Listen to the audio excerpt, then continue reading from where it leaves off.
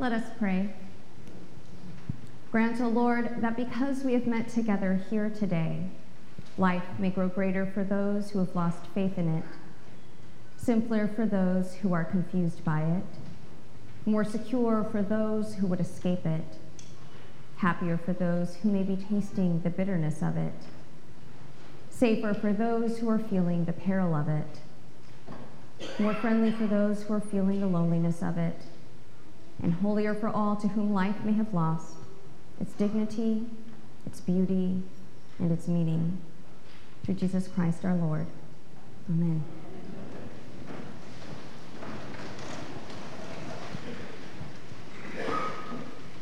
Beloveds, gathering in this sacred space is a blessing.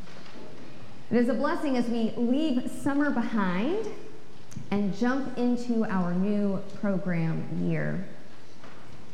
Now, because of social media and running into you at grocery stores and even here at church, I have delighted in all of the things that you've been up to. Well, most of the things you've been up to. Traveling, making what we would call in the Disney world core memories. It's been great.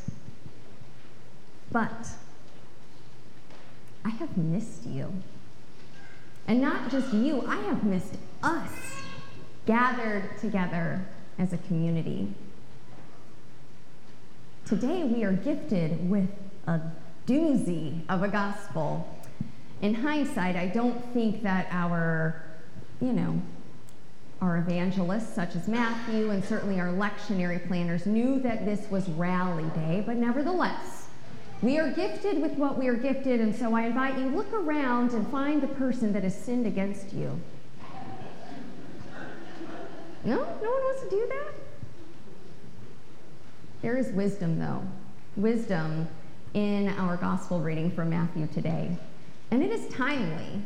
It is timely as we gather back together more fully as a community to have a moment to reflect about how we engage as a community, but also as conflict within our diocese and within the larger Episcopal Church has become public in the splashiest of ways possible.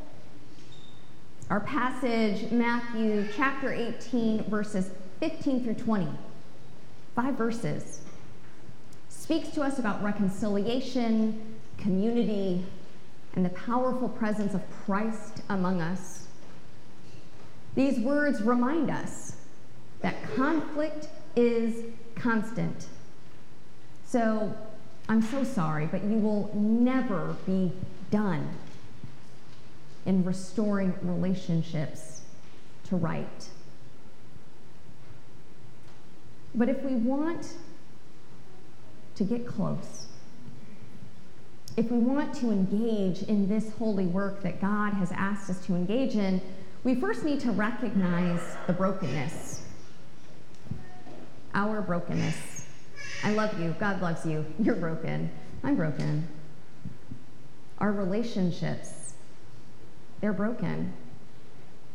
Conflict is a part of human nature, yes, but it should not and it does not define us.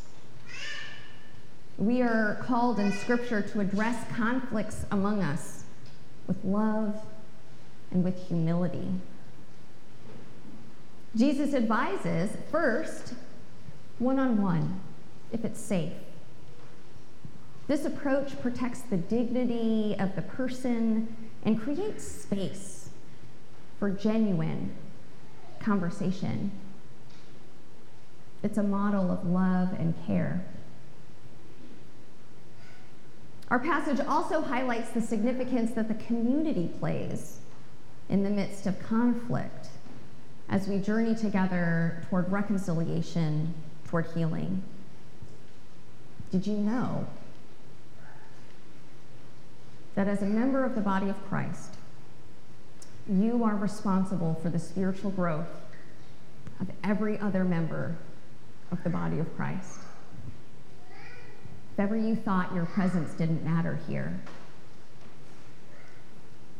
Now you know. We need you.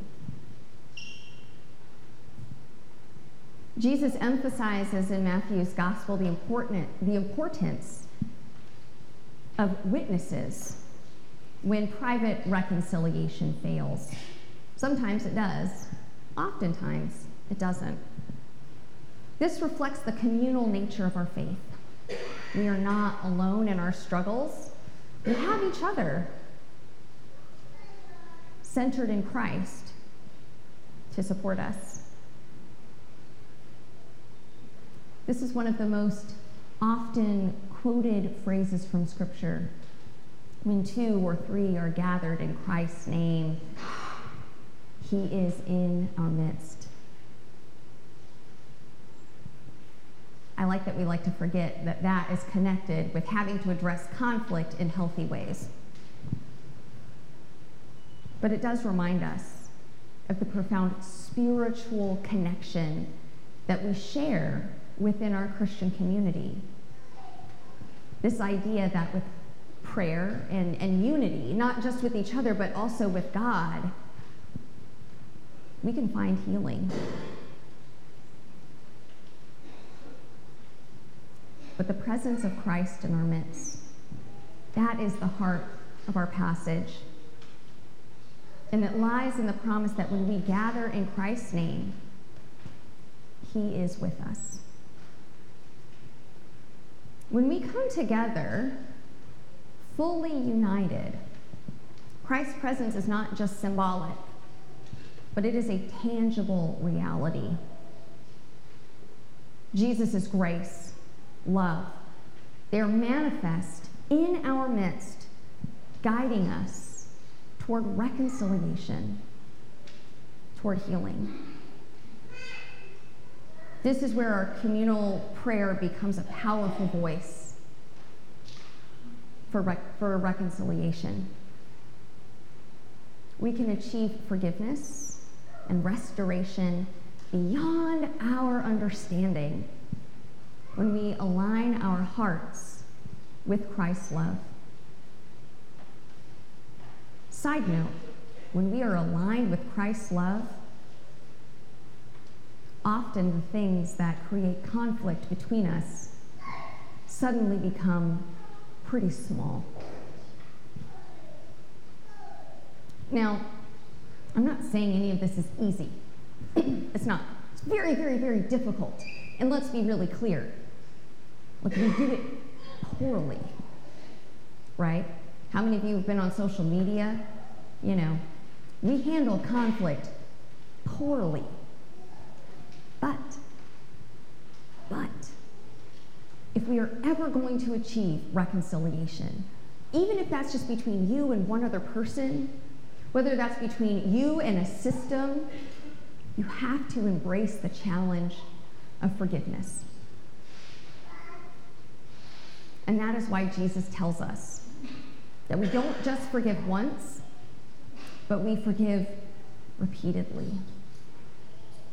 It is not a one-time act, forgiveness, but it is a continuous process that reflects God's boundless grace towards us.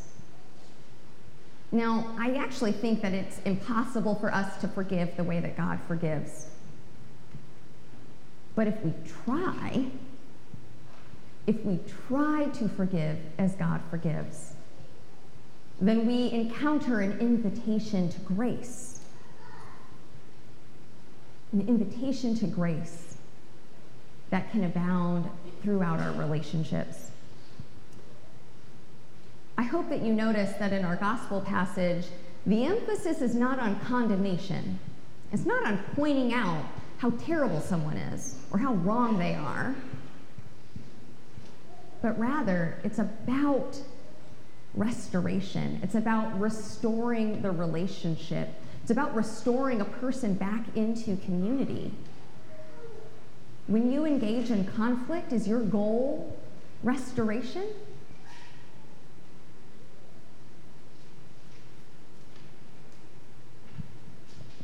Sometimes my goal is not restoration in the midst of conflict. Sometimes my goal is to hurt, to feel better about myself. But that is not God's holy, reconciling way.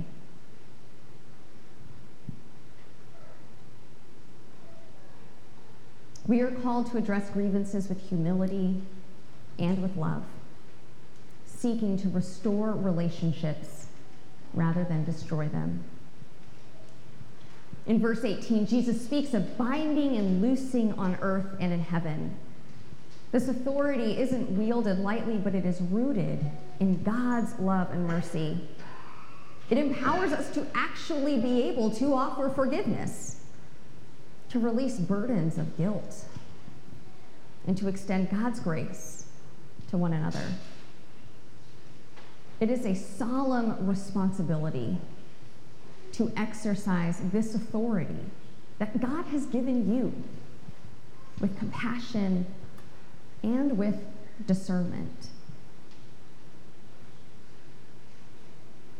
We are called to be agents of reconciliation and love in a very broken world. By following Christ's example, we have the opportunity to heal wounds, to build bridges, and to create a community where God's presence doesn't just dwell, but is actually encountered. Our baptismal covenant is a series of promises. It is a sacred agreement between us and God. It is a commitment to follow Christ, to renounce sin, and to embrace the Holy Spirit's transformative power. In just a few moments, like 2, we are going to renew our baptismal vows. We will recommit ourselves to live in harmony with God's will, which includes that call to reconcile and to forgive. We are inevitably going to face conflicts and divisions, whether that's here, whether that's at home, whether that's in the workplace, on the pickleball court.